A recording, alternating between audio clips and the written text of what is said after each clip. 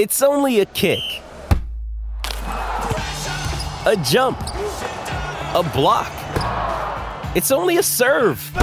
It's only a tackle, a run. It's only for the fans. After all, it's only pressure. You got this. Adidas. Another day is here, and you're ready for it. What to wear? Check. Breakfast, lunch, and dinner? Check. Planning for what's next and how to save for it? That's where Bank of America can help. For your financial to-dos, Bank of America has experts ready to help get you closer to your goals. Get started at one of our local financial centers or 24/7 in our mobile banking app. Find a location near you at bankofamerica.com/talktous. What would you like the power to do? Mobile banking requires downloading the app and is only available for select devices. Message and data rates may apply. Bank of America NA, member FDIC. Yes, yes. Welcome in to the Tim McKernan Show on the Inside STL Podcast Network from the HomeLoanExpert.com studios. I'm your host, Timothy Michael McKernan, alongside the great Gangster Pete, who may participate. Pete, you're always welcome to participate. Sounds good. Gangster Pete, maybe not all that enthused about participating. I don't know, but it's questions from the audience, and it's where you send questions, and they can be about anything. I love the questions we get, and I try to encourage the listeners to ask even more asinine questions or questions that you think, God, there's no way he'll ever answer this, but I'll take a chance. Do that. Email me, tmckernan@InsideSTL.com. And now we are at the point in the podcast season where we have this. We have Joe Buck as our guest this week. Major recommendation on that. Bill McClellan of the Post-Dispatch the week before. Pat Maroon of the Blues the week before that. So if you haven't been listening, catch up, subscribe to the podcast, like the podcast. That's important. Wherever you make podcasts, subscribe and like it. We need that. We need it. I don't necessarily understand why. I just know that we do. So therefore, please do it. It helps the cause. So wherever you listen, subscribe. That's the name of the game. But now I'm helping you because it's time for the Pick Six podcast to start up, Jack, with football. And you might be new to the podcast, and so you might be unaware of what happened in the 2018-19 football season. And that was the emergence of the weatherman. Who is the weatherman? Honestly, I don't really know. I know he's a weather guy in local television. I know he doesn't live in the area. And I know he was listening to the podcast, and he started giving me picks last year. And I was kind of around 50-50 for the first couple of weeks. Then the weatherman started sending me picks, and we wound up finishing 65% against the spread. And had I not messed around with my picks, we would have been even higher. So the weatherman is back for another year. Now you have producer Joe, former producer of the Ryan Kelly Morning After. It's been 6.5 years, but he's still known as such. And then G Unit. And they kind of battled. And didn't G Unit wind up finishing in second place? He caught producer Joe at the end. Yeah, he'll start. Yeah. But he doesn't mess around. Joe. He went for it and got him. And Joe was like neck and neck with me. The weatherman comes along. I didn't do anything. So who gives a damn? If I'm giving you winning picks, even whether they're coming from me or not, listen. So that starts up this week. So you have Joe Buck this week. This question's from the audience. Pick six, 3 podcasts a week on the Tim McKernan Show. Who knows? Maybe we'll do more. I don't know. But that's what we got right now. You send in your questions. I answer them. And questions from the audience is, of course, presented by Mark Hanna of Evergreen Wealth Strategies. Ryan Kelly, the sponsor of our studios, the HomeLoanExpert.com. James Carlton of the Carlton State Farm Insurance Agency. In addition to Design Air Heating and Cooling online at DesignAirService.com. The #1 train dealer in the Midwest. It's hard to stop a train. And Johnny Londoff Chevrolet, Highway 270 and the Washington Elizabeth exit. They're online at Londoff.com. We got my wife's car there, and we recommend you get your car there, your new car, your pre-owned car, your car serviced. Johnny Londoff Chevrolet, a fine family. Been doing it in St. Louis for 80-plus years. All right, questions from the audience. I'm starting on the fan page this week. And let's take a look at what we got. I know we got some good ones. I feel like every week I say it, it's redundant, but I really do enjoy what people submit. So it makes it easier to go in and enjoy them. All right. What are some of your favorite one-on-one long-form interviews? Can be something you were part of or something you had nothing to do with. Sports, politics, entertainment, etc. Anything that surprised you as someone in that business. What was it about them that makes them stand out? It's a very good question. This is recency bias.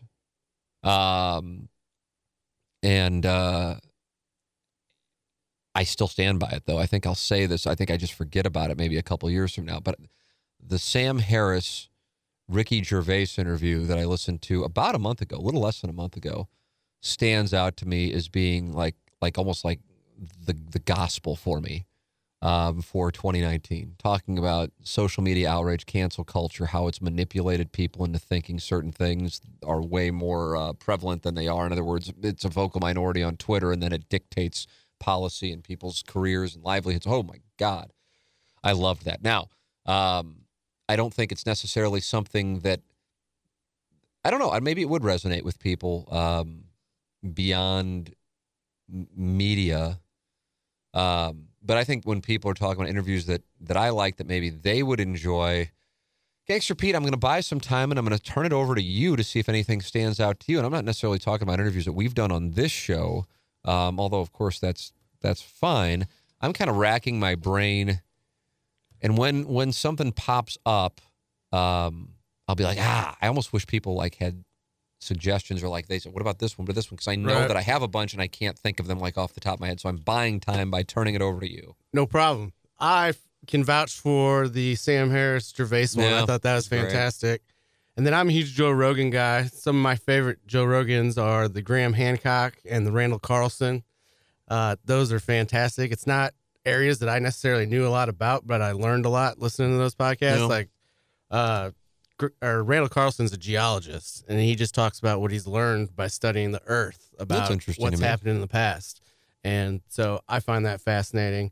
Graham Hancock believes that there's been civilization for a lot longer than we think, and he keeps getting proved right.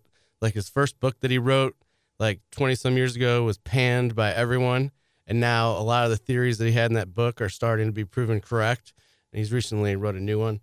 So I love those guys. I like the Jordan Peterson ones on Joe Rogan. I think he's really interesting.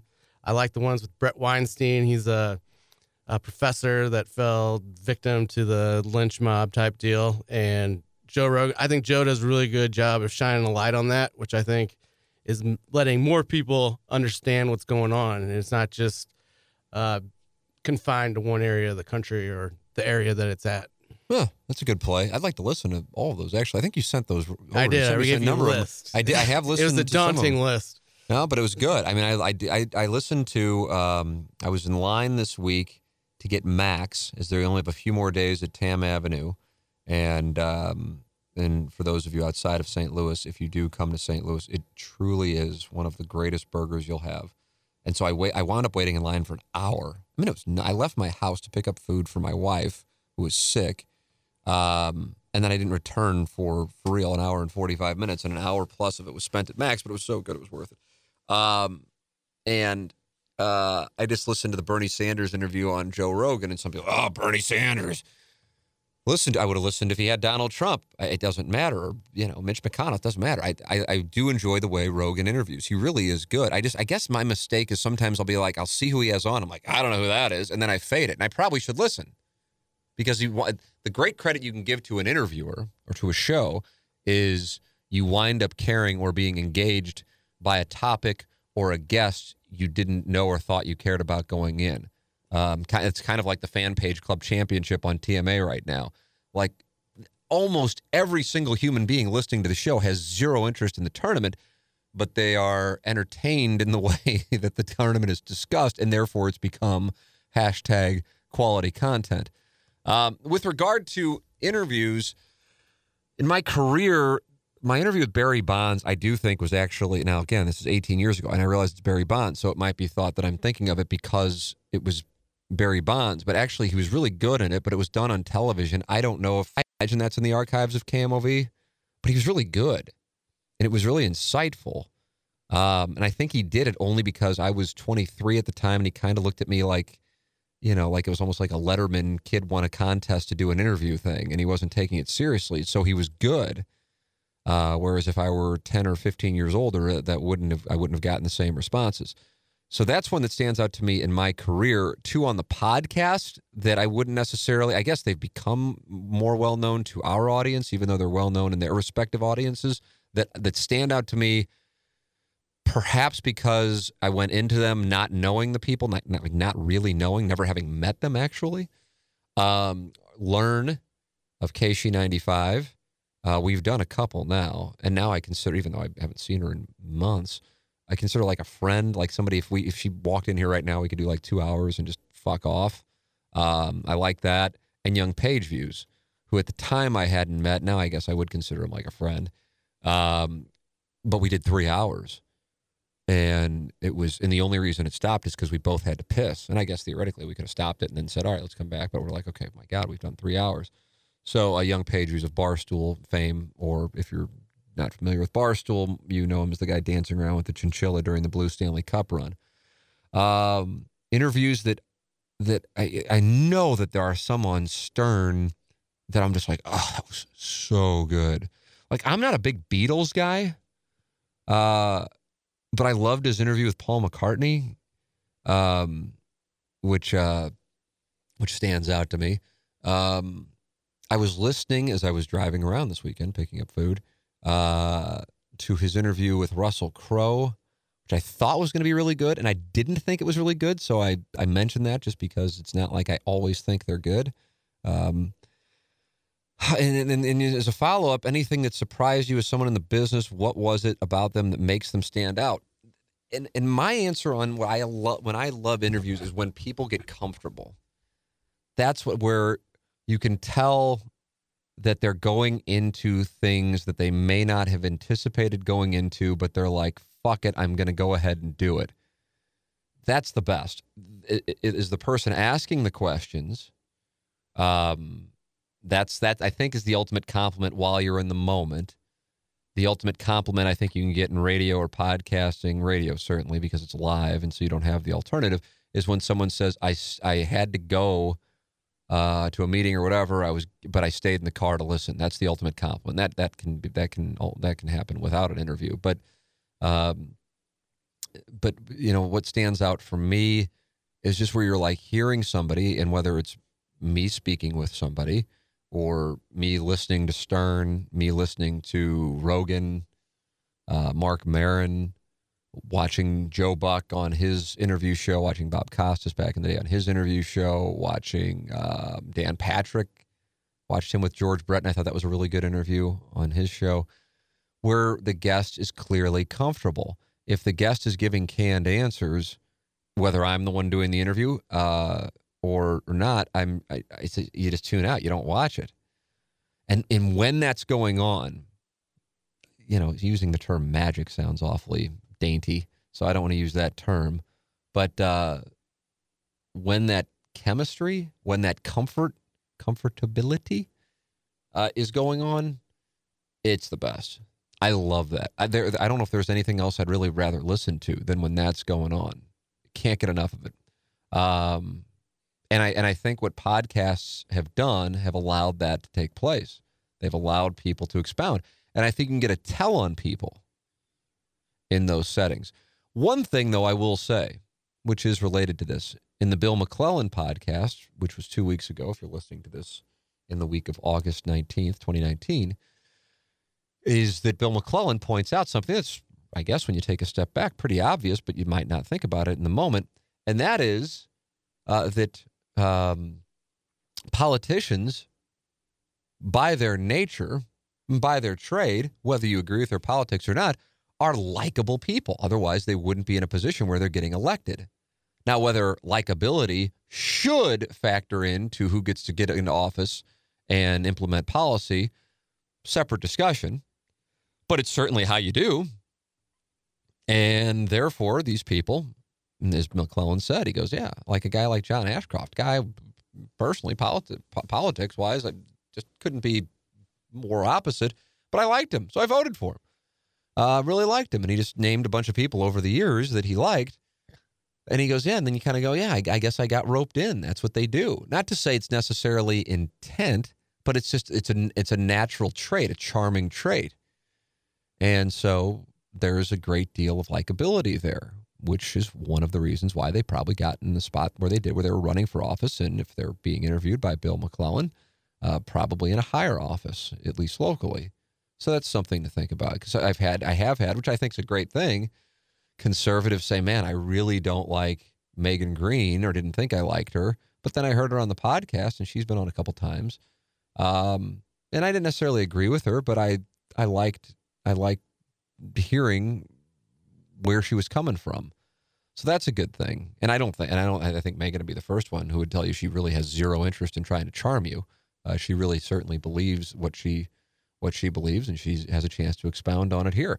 Ed Martin is someone who knew coming in, I don't know how he knew, but he knew that I was absolutely not a fan of his style of politics, but I couldn't have liked talking to him more. And we wound up BSing and emailing and so on and so forth. So I've now experienced it, and there's something, too, which was, I guess, kind of a basic observation, but, I don't hear it talked about all that often, and so Bill McClellan's right on target, that you interview politicians, and more often than not, you go, I really like them, even if they don't align with your policy, because that's one of their natural traits, to be charming. Ryan Kelly's the home loan expert, and he is the sponsor of our studios here on the Tim McKernan Show. Without him, we don't have a podcast, so make sure you're supporting our sponsor, Ryan Kelly, thehomeloanexpert.com. And with interest rates dropping and this being home buying season, this is a prime time to get in and get yourself a great rate and lock in. Or if you want to refinance, now's the time to do so. Ryan Kelly's the person to do it with. He is online at thehomeloanexpert.com. Ryan Kelly, the studio sponsor of this program. Ryan Kelly, thehomeloanexpert.com. Next question. I like this question. Timmy recaps. Iggy might have blocked him on Facebook, and Jennings might have blocked him on Facebook. Gangster Pete says he doesn't care enough to block him on Facebook. But his questions from the audience are rock solid every week. And this time it's a brief one, but I got an answer right away. And I'm going to go to Gangster Pete, so be ready. If you could write one new law that everyone had to follow, what law would you create? I've got it, and there's no way your answer will be better than mine. So how about that? Well, I can't think of it right now. Yeah, no, I just put you on the spot. You go first I just got in your head with my match play strategy. Yeah, you go first this time. The answer is I'm all for Twitter, Facebook, Instagram, whatever other social media platforms will emerge here over the next couple of years that will become the next big thing, so to speak. But in order to be able to post, one must use their full name, and it must be validated by the entity. And I think the world changes for the better. That is my law. And it is the greatest law that has ever been thought of. Thank you. Don't you think that would improve things exponentially? I guess if you put a lot of stock into what people say online, sure. Well, I think what has transpired, like this morning, and this wasn't even working out. I in a commercial break, I didn't have time to make my protein shake at home, so I run next door to Gold's Gym, and I go get my little iconic protein drinks. Pretty good. I think they're only like 130 calories, 20 grams of protein. It's a nice hit. And I just see that, they like they're conscious, I guess, of having MSNBC on one channel and Fox News on another channel, along with the other TVs that are up over the cardio machines. And I see on MSNBC, like the little headline is, Trump does not believe we're in a recession, which I don't even know if anybody a week ago was even talking about. But then there was one bad day on the stock market, and people said signs of a recession coming. And then, of course, you have a number of people, Bill Maher being one. I watch his show, saying he hopes for a recession because then that's the only way that Trump doesn't get reelected. The point being the manipulation of what some still think is news plays a role in who gets elected and then therefore policy. And I think it's played a role in this cyber civil war that the United States is currently in and might not even be aware of. But I think that's going on. And I think it's because you have anonymous accounts spreading bullshit and people spreading hate. And this is not limited to one side of the spectrum. And that shit would not go on if people had to actually put their names on it. That's my reasoning. And I think, therefore, if you isolate it to just, people being dicks online, that's one thing. But I think it's exploded to impact policy and politics and a cyber civil war in the United States. That's my reasoning. Yeah, well, I think it's bullshit that news outlets are acknowledging these fake accounts or people that don't sign stuff. I think that's kind of a bigger issue that I have a problem with. But I do agree that if you had to put your name on everything, you're much more likely to think things through before you post it. And that wouldn't post half the shit. Right. Wouldn't post half the Which shit. I'm all for that. God, I mean, I look at some of the stuff that's written, and I'll go, oh, my God. I mean, I look at it, I'm like, none of these are real accounts. Right. None of these are real accounts. But, man, that's pretty sweet that you go and you wear your fake name and try to cause bullshit. I mean, what a bizarre. But that goes back to something that Mara said. And sometimes I want to play these because I know Doug would hate just Bill Maher. He would think, like, I hate this. But I think some of the things he says, Doug would go, I actually agree with this. And he was talking about the most recent new rules from this past Friday was social media and people taking pictures and representing that their life is so much better than it is. And I don't know. I'd be curious on the psychology of the social media post when people are like posting things that I oftentimes like. If I'm posting a picture of my son, which I now do, I'm that guy. I used to go, God, why do people like, who the fuck cares? And now I'm that guy. Pete is somebody who doesn't have children. You would probably fall into the category I was 2 years ago, or didn't have a kid and was just like, why? But I just do it, and I don't know why I do it. I don't do it like all the time, but those are my posts now. If I post any pictures, are either golf related, promoting an interview we did here, or related to my son, and that's it. But I guess what's going on is a lot of it is for younger people, like going out, and then it becomes kind of like this circumstantial form of bullying, even if it's not intended to be bullying, like we're here and you're not here, and then it causes kids to feel left out, which is something that I fucking dread as a parent. I mean, I enjoy seeing the kid pics from my friends. I mean, there are people that post them like every week, and that gets annoying. But yeah, I mean, I like to see updates, see how people are doing, you know? Well, now as a parent I do, but before I'm just like, what in the hell? But yeah, now I get it. That's how I feel about the people that post something every week, like, oh, here's my kid again. And like 3 days later, I'm they so look exactly the same. And plus I know that on Facebook, I mean, I know like 300 of the people I'm friends with, and the other 4,700 are listeners of the show. I guess I should create a Tim McKernan, whatever, non-friend page. But whatever, I don't post all that often, relatively speaking, but that to me would be the law that I would create that I think would help things quite a bit. Brian Henshin says, why'd you go into journalism / media? I told this story on the most recent episode of Questions from the Audience, and but I guess he's probably focusing more on journalism, but I mean, it's all intertwined. I got cut from the baseball team at SLU and then realized I wasn't going to be a professional baseball player. And that's why I got into what I thought was going to be being the play-by-play guy for the Cardinals, except there are thousands of other people who wanted to do that. And the journalism school at Missouri has no play-by-play course. And so I was just kind of like boxed in. And then that led to being like a news or a sports anchor, which then led to doing a show on KFNS in 2002, which then led to the creation of The Morning Grind in 2004. So the reason I say that is if you are focused on journalism, I never had an interest in it.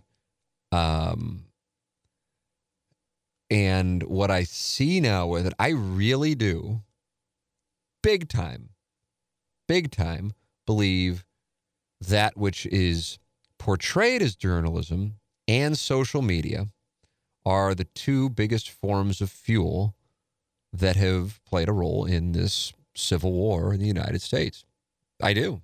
I don't know. I would certainly listen to somebody who would present otherwise, but I really do feel that way. And I think people would say, well, it's Donald Trump. Some people would say, well, it's Donald Trump. And I'd say, okay, he might be the most extreme example of it, but 15 years ago, the hatred for President George W. Bush was intense. You know, he was portrayed as a, bumbling fool. And some like, well, he was. And then they'll also go, God, what I wouldn't do to have him back in office in comparison to now. But that's what was going on. It was intense. I don't know, and I'm saying this from a place of sincerity, I don't know if the hatred for Bill Clinton was as intense in the 90s. I actually think there's a chance that it was, but because you didn't have the popularity of cable news, although Fox News was coming into its own and maybe came into its own because of the Clinton presidency. I mean, what if Bob Dole, which wasn't likely to happen, but what if Bob Dole would have won in 96? I think Clinton's presidency helped get Fox News on the map. I think that those factors not being there in the 1990s make it maybe feel like Bill Clinton wasn't as disliked as he was. And maybe George W. Bush wasn't as disliked as he feels like he was, but because you had the cable news, the 24-hour news cycle, and the beginning of social media, the beginning of it, it feels like more so. And then certainly with President Obama. Like, when's the last president that you kind of feel like, everybody was kind of on board with him, didn't really hate him? Well, it was the one-termer, George H.W. Bush. That's what it feels like to me. I always kind of put an asterisk next to these, though, because, I was, when he was inaugurated, I was in grade school. So it might not be fair. But that, I don't know if it ever can get back, because the journalism is fueled by the dollars. And the dollars are fueled by views and ratings. And actual journalism doesn't make the dollars. So it's stuck. That's why I say, I think every week on this thing, this does not end in November 2020. For those who think Donald Trump does not get reelected, it's not like it's a happy ending in November 2020. It's just, if anything, I think it's going to get even more intense. And then, no matter what, you think the book ends on election night, November 2020, I would tell you it's only going to get more intense the morning after election night, November 20th. Doesn't matter who wins, it's only going to get more intense. And that's propagated by cable news, i.e. journalism, supposedly, and social media. So it's a good question, Brian Henson. The answer actually is by accident why I went into it. Is the Sigma Chi front yard, this is a reference to my frat at the University of Missouri, really so big because they built the new house behind the old one and kept the basement to the old one so they could haze balls? Wow, what a wonderful question. I can tell you on the latter part, no. And I do think maybe that there used to be an old house that was there. You're talking, who knows, I don't even know, 70 years ago or something? I don't know. I honestly don't know. But I remember hearing something like that. Went in there a couple of years ago. I hadn't been in there in a long time, and I went in there a couple of years ago, and it was amazing how much it was the same. I was like, oh my God, this really hasn't changed that much. Mark Hanna of Evergreen Wealth Strategies. Can't emphasize enough how important it is to have a financial advisor. But then it's not just any financial advisor. It's somebody who knows but cares. Again, plenty of people can know but cares. And Mark Hanna helps everyday people every day get their finances organized. You can call him at 314-889-0503. That's 314-889-0503. Or go online to evergreenstl.com. His name is Mark Hanna. He is with Evergreen Wealth Strategies. And I can tell you, from getting to know Mark here over the last year, that this is a first-class person who has your best interests at heart, and just calling him at 314-889-0503 is going to make you feel better, and you're on the right track. Mark Hanna, Evergreen Wealth Strategies, 314-889-0503, or go online at evergreenstl.com. This is a good question. What's the most important thing you've learned from being a father? This is one of those things that if I didn't have kids, Gangster Pete, of course, being our representative on that, this would be the part of the podcast. If I didn't have kids, I'd go, oh, fuck this stuff. And I'd skip ahead of it. For real. And now that I have kids, or a kid, it's amazing how instantaneously different you view things. Instantaneously differently you view things. It really is. It's instantaneous. I think it's a good thing. For me, I would say I know it's a good thing. I don't want to say I know it for everybody else, because everybody else's situation is different. If you're becoming a father or mother at an age or a time in your life, and that doesn't mean just because you're like 30, that means therefore you're ready, or at 25 you're not, whatever age one would want to assign to it. But for me, it was something we wanted. It was something I thought I would be fine if it never happened because we were told we couldn't have kids. But now that it has happened, I mean, just like, I don't know. It makes you more live in the moment, selfless, and I don't know, the love you feel can't be duplicated. And I just never understood that. And I know whatever comes out of my mouth, to those of you who don't have kids, first off, you're probably bored out of your mind by this. But secondly, it doesn't matter what I say until you feel it. You can't relate. But I'm also always want to be very careful, even though I don't think people do it or say it from a place of condescension. But I remember right when our son was born, like feeling like it was kind of condescending posts like, "Oh, enjoy it. It goes so fast," or, "Oh man, you have no idea what you're in for." It's kind of like, we're celebrating the birth. It's just like, again, this is Facebook, and 90% of the people who are commenting, I don't know, they're listeners of the show. So I never want to say that stuff unless somebody specifically asks a question. I'm just so conscious of that. And maybe I shouldn't be. Maybe people want, I don't know. It's a weird thing. And it might be wrong. But that's, like, I don't know. Like this weekend, the great Cletus and I, we played in our tournament. And I really wish, and some people might go, who cares? But I really wish that it wasn't known that we were playing in a country club. Not because there's anything wrong with it, but because there's like, I just know that from a perception standpoint, it's just one of those things. You just prefer, just because you know the program, especially in 2019. Kind of goes back to the question that we got a few weeks ago where somebody said, well, how come back in the day, like if you were walking with your dad, like in the 50s or 60s, and somebody came by in a really nice car, the dad would go, see, you ought to aspire to be him. He worked hard. And now it's, oh, he's got a nice car. Well, fuck him. So I know that goes on, even though I know that, while I enjoy where I play golf, we're not like we're talking about, Pine Valley, or even some of the top tier courses in St. Louis. But I just know the stigma that comes with it. And like in our event, one of the I guess attendance prizes, for lack of a better term, was like a head cover with the country club name on it. And Cletus goes, I got your head cover in the back of the cart. And I got, that's fine. I appreciate it. I said, I don't need it. So if you want it. And he goes, those are really nice. I said, I know, but I don't want to be running around with the country club head cover on. I said, it's just not the way that I personally, I think it's how I was raised. For me, that's not something I care to advertise. It's like the bumper stickers of the private schools in St. Louis. I don't know. I don't think necessarily people are doing it to like go, look at us.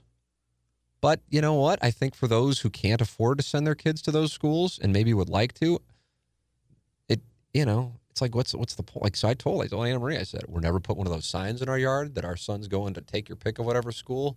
There will never be if he goes to St. Louis U High or I don't know, whatever. I don't give a damn or whatever. If he does go to college, whatever college, that's just our business. It's our business. Now, it's not like I'm ashamed of it by any means. It's just, I just don't feel like I don't know. And I don't know if this is fucked up that I'm this conscious of it, but I feel strongly. I don't know. I really do feel strongly about it. It's a thing, and I don't know what that's about. Gangster Pete, I feel like you're reacting to this. Why are you reacting to this? What are your thoughts? I'm with you on the school stuff, like putting a sign in your yard saying your kid's starting this day. I don't know, since neither one of us have kids that are in school yet. I don't know if the school says you need to do this, but then if the school said that, I go, okay, fuck this, I'm out. I can't imagine that they do require it. And I'm not saying people who do are wrong. Right. Because I remember my mom had like a St. Louis U High bumper sticker on her. And I mean, like, I feel like I see millions of those. And then there are ones for other schools around town. But the country club thing, I don't get as much. I mean, I'm playing the Highlands in Springfield twice this week. Is that a country club? Yeah, it's like Missouri or Illinois? Springfield, Missouri. Oh, yeah. But, yeah, I mean, if you can play golf at a nice course, What's wrong with that? But you're not a member there, right? No, I'm just. So I'm going to. I'm in a position. I just know what's going on. I always go back to it, maybe once a month, not every week. In this, when the newspaper article came out about my contract, my world changed, and so it's just one of those things. Even though a lot of people make a hell of a lot more money than I do, it just in this world, it changed. It's a bad thing, and so I really wish. And I know probably Iggy was the one who said it. When that was talked about, that I was a member of country club, which again, for those who are aware of like the tiers of country clubs, it's not like I'm a member at Old Warson or St. Louis Country Club. But with that said, I just joined because I knew I wanted to play a lot of golf, and I wasn't going to join anywhere that was more than a 5-minute drive. Those are my 2 qualifications, and it's good for my wife and my son. But it's not like, doesn't mean I'm like a multimillionaire who's, Ann Breyer and Gateway are about as good at golf courses for my money, and they're public courses. So it's just something that I'm conscious of, but that doesn't mean that if somebody does have like an Old Warson shirt or something, like they're out of line. Right. Just for me, it's something I'm personally conscious of. So it goes back to this question of what's the most important thing you learned from being a father, and you just think of things that I've experienced that I want to try to help my son. Negative things that I've experienced. You want him to be humble. Absolutely. So, yeah. I mean, it's like, because I think with that, like I think of the people who I admire, and this can be as simple as they've been successful business, or they're just quality people, and they could be making like nothing. Who gives a damn? But that's a common trait, And I just assume the people that flash it are overcompensating for something else. I would agree so with I don't that. let that bother me either. It's like I almost feel bad for them. Like I don't know why you feel like you have to do that. Yeah, it's just and I think there's a domino effect on that. I mean, like I said, I'm talking about, it's just very important to me. And I think, last week on questions from the audience, I talked about how my dad had me working as a busboy at the age of 14, which I still, to this day, we're approaching 30 years of that being history. And I still completely disagree with it, not because I'm like, I don't want to work, but because it took away my Friday and Saturday nights in high school, and you can never get those back. So I disagree with it, and it wasn't like it was something that needed to be done. But, some might say, well, it taught work ethic, and maybe it did. I don't know. But I do like something that at the time I did disagree with, and that was just not handing stuff, over. Like I'll see, and again, it's because now you're getting into like things that can make people hypersensitive, which isn't my intent. But like if Jameson turns 16, he's going to want a car, and I know how big of a pain in the ass it was to finally have one. And again, going to school where I did, and it's not like a lot of kids from my neighborhood were going to St. Louis U High. A car was a necessity. Now maybe the world will be different by then, but finally got one. But it was like it was almost like a joke. It was like a 1985 Oldsmobile that looked like something a pimp would drive. And lovely white walls. And that was I don't know what we've never like dove into. Would that be the proper tense? The reason behind that car.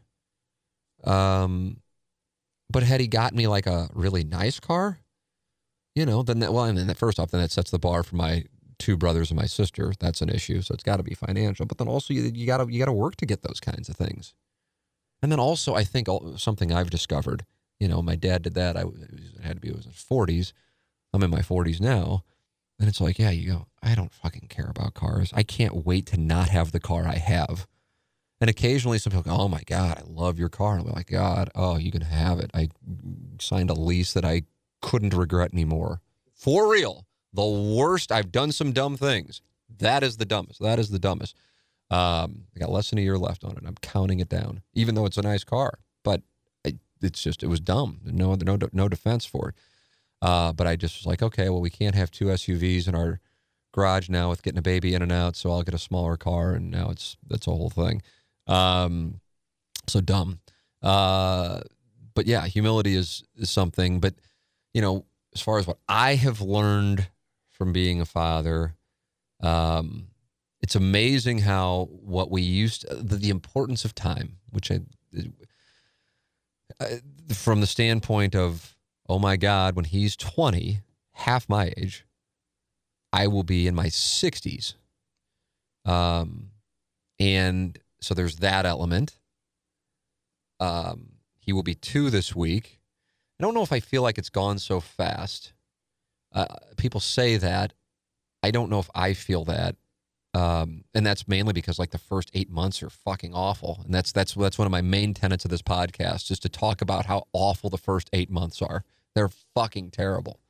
And I'll debate anybody on that topic. And it's our first kid, and we didn't even know if we could have kids, and it's fucking awful. And I don't know why people don't say that more candidly, but maybe they do, and I'm just not listening. So I was talking with somebody this past weekend at the tournament, and they're about to have another kid, and it's going to be their second. And I said, "How do you feel about that?" And he goes, you kind of feel like you're out of that stuff, but God. I go, aren't the first 6-8 months just the worst? He goes, God, yeah. I said, nobody says it. He goes, fuck, I'll say it. It's the fucking worst. And I'm dreading it. I go, yeah. So I told Anna Marie, I said, God, if we have another one, I said, we just got to change the strategy on because it's so brutal. But, you know, at the same time, the months afterwards, now, like, I can't wait to see him. I can't wait to see him. It's automatic happiness. And don't get me wrong, he's batshit. And he's a high maintenance young man, but I can't get enough. I can't get enough. And so the other thing that it's taught me regarding time is, you know, thinking about his life and time, but then also how, as I didn't realize this was a term, but dual income, no kids, DINK, we were for a number of years, and how it's just like, okay, I'm going to sit here and get in a poker tournament at 2 p.m. And if I run good, I'll still be playing in it at 2 a.m. It's not even remotely possible for me to visualize doing that now. It's over. It's not a choice either. Now, I wouldn't do it, but even if I wanted to do it, I can't do it. I can't do it. So I think about that from a time perspective. So there are these occasional moments, and parents know what I'm talking about. So I used to get it like when people go, oh, you have the house to yourself. And people go, oh, I do. And I'd be like, God, I guess these people are so excited to beat off. That's what I thought. They're like, oh, man, do I ever? And it's just like, God, this guy's really excited to jack off. And, you know, I mean, hey, tip of the cap, but fuck, settle down. But now I know what it means. Anna Marie's out with Jameson, and I know they're not going to be home for an hour. And it's like, oh, my God, it's quiet. And I can get things done. And I love that time, which I used to have an abundance of. So if you're hearing this as somebody without a child and you're going, oh my God, this sounds either great or this sounds terrible, take heed, because this is reality. I want you to know what it is. It's like when I want to hear somebody who's 60 or 70 or 80 tell me about their experiences when they were in their 50s or 60s or 70s. And I'm like, oh, good. This is great knowledge. This is kind of like flipping to the back of the book and getting the answer key. Well, I'm just telling you now. I've only got a near 2-year-old at this point, but these are my experiences. And this is, you know, somebody on the older side of becoming a first-time parent, especially in St. Louis. There aren't a lot of first-time parents in their 40s in St. Louis. So, I don't know. But there's no way in the world to think that it was kind of like, if she gets pregnant, great. If she doesn't, we'll be fine. To think that that's how I viewed it. Now that I'm on the other side of it, I mean, I get why I don't chastise myself for viewing it that way, because I didn't know. It's like you can't hate somebody's balls for, you know, an opinion when they didn't know. Like people were on the Plowhawk for, I guess he said some shit. I wasn't here when he was saying some shit about parenting, I guess iPads and iPhones, and he won't let it. And then people in the fan page are like, well, Plowhawk, you don't have kids. I mean, what the fuck are you popping off about? Yeah, he just said he wouldn't let the technology babysit his kid. Right, and that's, you know, but he isn't there yet, and I get it. I'm not sure that that's necessarily a bad thing. By the way, I mean, I'm dealing with a 2-year-old, but I don't know if this stuff's necessarily, you know, I know it's almost like but I'm just not sure it's a bad thing. Some of these kids become wizards because of their use of technology at such an early age. I mean, I'm telling you, I'm out with Jameson. Anna Marie's sick this past, which was it, Saturday. And so I run up to Deerberg's to get her prescription. And I just put him in the car because she can't take care of him. Because she's sick, and I got to make sure that, I get her prescription for her because she's feeling really bad. And the prescription's not ready. And at Deerberg's in Des Peres, there are like a couple of construction vehicles. You could give me go. For each one you name properly, we'll give you $1,000. And there's no way in hell I could name these things. And he's like, digger, touch digger. And he wants to run over. And just this infatuation that 1, 2, and 3-year-olds have with trucks, boys. I'd love to know the reason. I'm sure there's books on it. I just haven't looked it up. But my God, it's apparently universal. And then there was something else like excavator. It's like, you're busting out excavator. You're busting out 4 syllables on this truck. I couldn't tell you what this stuff is. Dumper, digger, excavator, concrete mixer. I'm just like, what in the world? But that's the stuff. And I love it. I couldn't have told you about this stuff a year ago, but I love it. I love this stuff. Can't get enough of it. And it's I remember the cat saying, there's things that you thought you would hate, you will now love. That's true. Dave Green, who used to be the GM here at KFNS. I remember he said, I asked him about parenting. He said it's the best thing and it's the worst thing at the same time. And there's truth to that. There's 100% truth to that. Justin Boyd, now at Hot Shots, but worked at Inside STL for like 7 years. And I could just tell he just loved his kids so much. And I just remember one day we're in the office, I go, what's that all about? Which I'm sure parents now are going, what a fucking asshole. And he goes, I don't know. He goes, it's like you get to kind of relive childhood through the eyes of this person you love so much, and you've left a legacy. I'm like, oh yeah, the roots, seed 2.0, the legacy I'll leave behind. Yeah. And now that I'm there, all of those things I would consider lessons, but I just think it makes you a better person. I guess here's something I think. If I'm in a moment of clarity, which I'd like to think is the majority of the time, doesn't mean I'm pleasant, but I'm still clear. I think, okay, this person's, not necessarily my favorite. This person's an asshole, or this person, I don't know, whatever. Either way, for most likely 2 people in the world, this person is the most important thing in the world. And therefore, it's important that I treat this person how I would want to treat my son. And it just makes you more cognizant of that. And I think that's a good thing. So it's the best. It truly is the best. So I don't know if I've been teaching lessons so much as the experience has been teaching me lessons. Next question. James Carlton of the Carlton State Farm Insurance Agency is my insurance agent. So this is a first-hand endorsement of James Carlton and his staff in Webster Groves. 314-961-4800, or go online at carltoninsurance.net. I think a lot of people just go, okay, well, I've got a guy, I've got a lady, I'm good. I don't really care to talk about insurance. It's something, I'm 25, whatever. And that's fine. I understand. I used to think the same way. And then I go down to my basement on March 30th of 2019, and the basement's flooded, and the world changes. It just so happens, because my interactions with James have been so positive, that my wife and I switched to James Carlton in late 2018. And I'm telling you, if we had not, the odyssey that has been a flooded basement throughout all of this precipitation in St. Louis would have been infinitely more difficult to navigate without somebody as active. And on top of it is James Carlton. His phone number is 314-961-4800, or you can go online at carltoninsurance.net. And even now, he still checks in. It's just a different ballgame. And even before we had that, which of course was a substantial issue, we weren't covered on something, or I'd forgotten to make a payment. It wasn't like it was like some monster payment. It was a small payment. But he's like, hey, just so you know, you haven't made this payment. We want to make sure that's taken care of so you're covered. It's just different. It's different in a much better way. And that's why, if you ran into me at a bar or restaurant and said, hey, and I have had it happen. Hey, Tim, who's that insurance agent? People email me. And I go, oh, it's James Carlton. Here, let me include him on the on the email, and I know he's going to be on top of it. I don't think twice about it. It's not like I'm like, oh, yeah, let me tell you about him, and then somebody actually wants to follow up, and I'm like, oh, God, I hope he does okay. The best, the absolute best. And you're talking about your biggest investments, so you want to make sure they're taken care of properly. James Carlton and his staff at Carlton State Farm Insurance Agency will certainly do that. 314-961-4800 or go online at carltoninsurance.net. If your insurance costs a leg and an arm, call James Carlton, State Farm.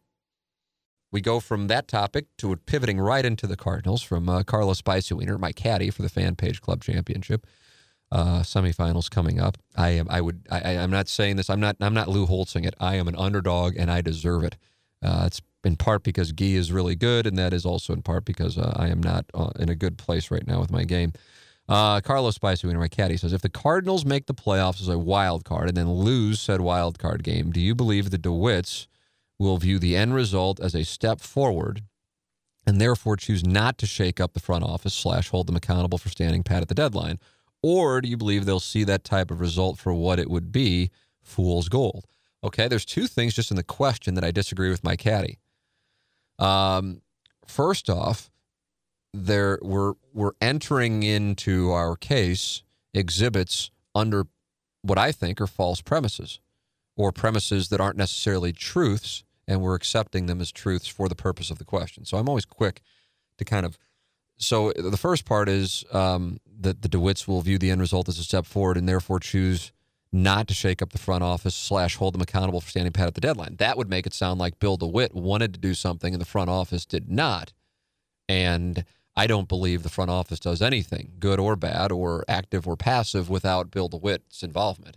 So what did not take place at the trade deadline was, from my standpoint, in lockstep with Bill DeWitt.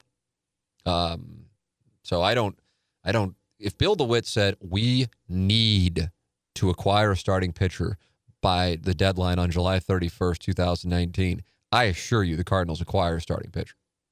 Now I could be wrong, but I will go ahead and say is something as absolute as I assure you.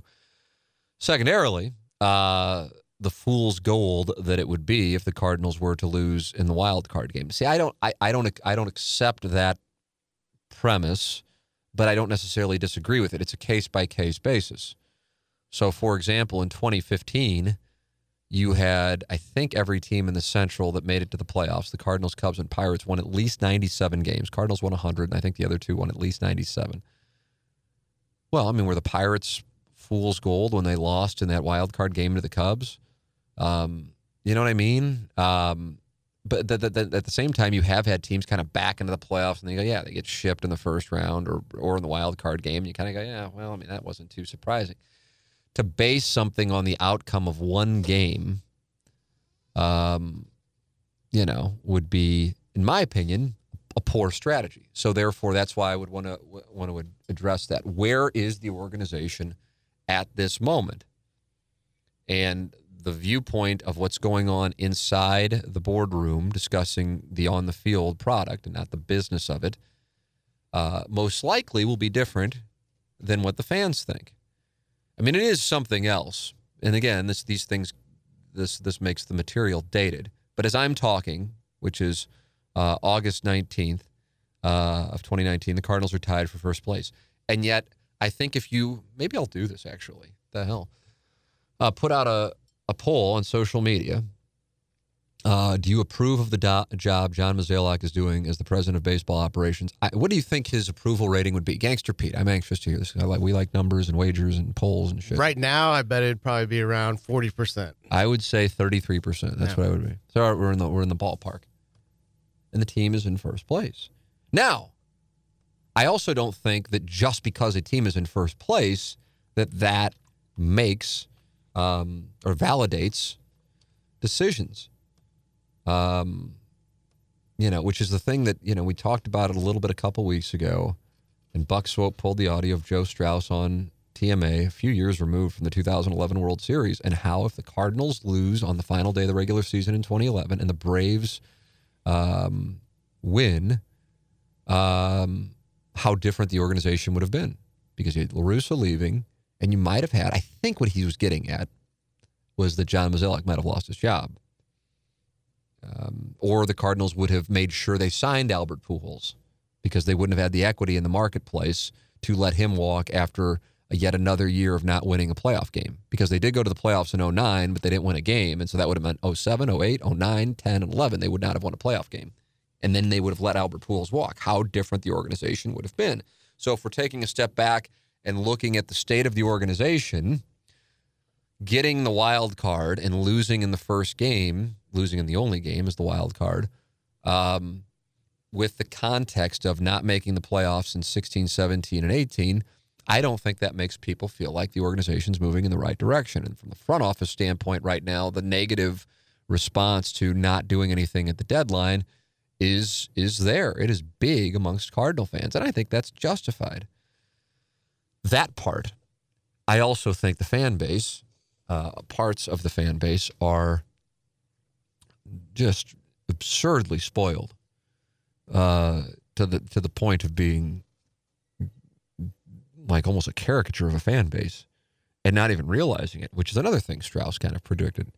Because I am looking forward to seeing what it's like around here when the Cardinals stop getting to the playoffs, because there are some fans here who only remember what life's like from the year 2000 and think it's a God-given birthright that the Cardinals will be in the playoffs every year.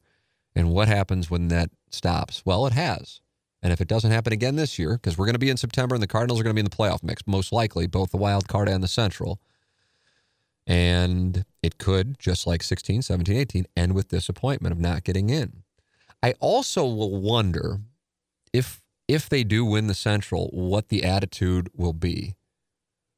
Because in 2006, I can only speak for myself, and then what I recall about the audience at the time was kind of like, well, they got into the playoffs, but they're going to get their asses beat by the Padres. And then what'd they do?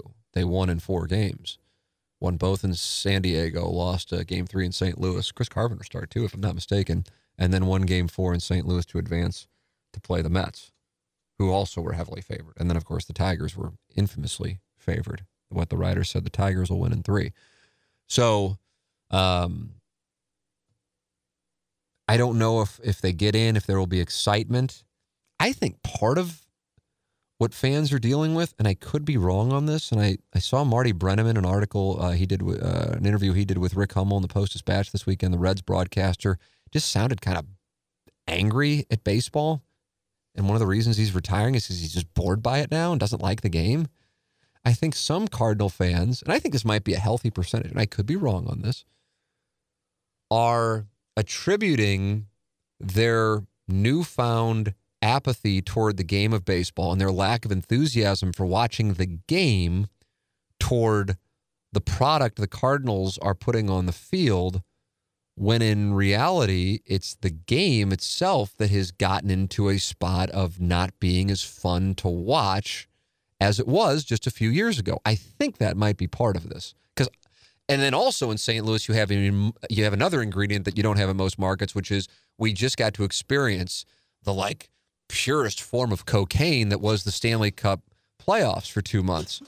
And then you flip over and it's like, here's a home run, or here's a strikeout, or here's a walk, or here's a guy ripping a ball to right field. Oh, no, it's not. The second baseman's out in right field, and he just fielded it and threw it to first for the out. And it isn't the same thing. And Marty Brennan was talking about how he misses the stolen base. And in St. Louis, you may remember the days of how prominent the stolen base was to the offense. So I think that might be a factor. I don't know that. I'm just trying to introduce theories, because you do have a first-place team tied with the Cubs. So if there is a lack of enthusiasm toward the Cardinals, and if they are still within shouting distance of the Cubs, or the Cubs are within shouting distance of them over the final week of the season, or final week and a half of the season, I think the Cardinals and Cubs play 7 of the final 10 games against. Is that correct, Gangster Pete? It's 7 of the final 10 against each other. I mean, holy shit. You can't really ask for much more. If those two teams are, I mean, that's not only playoffs, but that's against your rival playoffs to wrap it up. And if that's kind of met with, I mean, I can remember like in 89, the Cardinals and Cubs were going back and forth. The year the Cardinals didn't make it and the Cubs went to the NLCS and lost to the Giants, who then lost to the A's in the World Series. And like a bad weekend the Cardinals had, and Pedro Guerrero had a home run off Mitch Williams. It was like big deal. I can barely remember what the hell happened last year at the end of the season outside of, oh, yeah, they got there, and then they lost a bunch of games to the Brewers and Dodgers, and people are kind of like, oh, maybe they weren't that good, and they just had to play the good teams, and then they lost. So I don't know if that just comes with me not caring as much as I did when I was 12 when that stuff was going on, or if it's just not as significant, or if it's because the Cardinals had been there every year, and so now it's like, well, until they get to the NLCS, now it isn't as big of a deal because they were going to the playoffs every year anyway. I don't know. I like it more. I do like it more. I like it more when a great team carries over and then wins a championship. You know, I mean, it's a weird thing to say because I won a world championship. And it is, but it kind of makes me feel like the regular season's devalued. And I don't like that, which then I think maybe makes people go, oh, it's boring in the regular season. Well, yeah, it is because you know that you get in and then you can just get hot and win this baby, as it is said. So like the 04 Cardinals, the 85 Cardinals. But hey, you can't do anything if there's injuries. The 04 Cardinals had Carpenter. The 85 Cardinals had Vince Coleman in the tarp. 87 Cardinals, I think, had Jack Clark not right and Terry Pendleton not right, if I'm not mistaken. So you run into these things. But you bust your ass all year to win a division like the Cardinals did against the Astros in 05, and then the Astros wind up beating them in the NLCS, and then they win the World Series. And so I see that happening. So yeah, if they get in, then it's kind of like, all right, now you have this rush of this best-of-5 game series. Oh my God, we lost game 1. Now game 2 is a must-win, even though we just played 163 games to get here. So I don't know. Maybe that's changed it. At the same time, if I'm baseball, I want as many teams involved as possible. I don't know. But I'll say this. It just doesn't feel like the Cardinals are tied for first place in St. Louis. That's what I would say. The Cardinals are tied for first place in St. Louis, meaning I don't feel like people are all caught up in it. And I think part of that is, and I think it's a fair observation, it's not like 2015 where the Cardinals, Pirates, and Cubs were playing great baseball. It's kind of like, oh, the Brewers lost again. Well, one of the 3 won. You know, oh, well, now the next night that team lost, and now the Brewers and Cubs won. So I don't think people feel like they're necessarily seeing great baseball. They're like, oh, it's a good thing the Cardinals are in the National League Central, because if they were in the other divisions, they'd be out of it.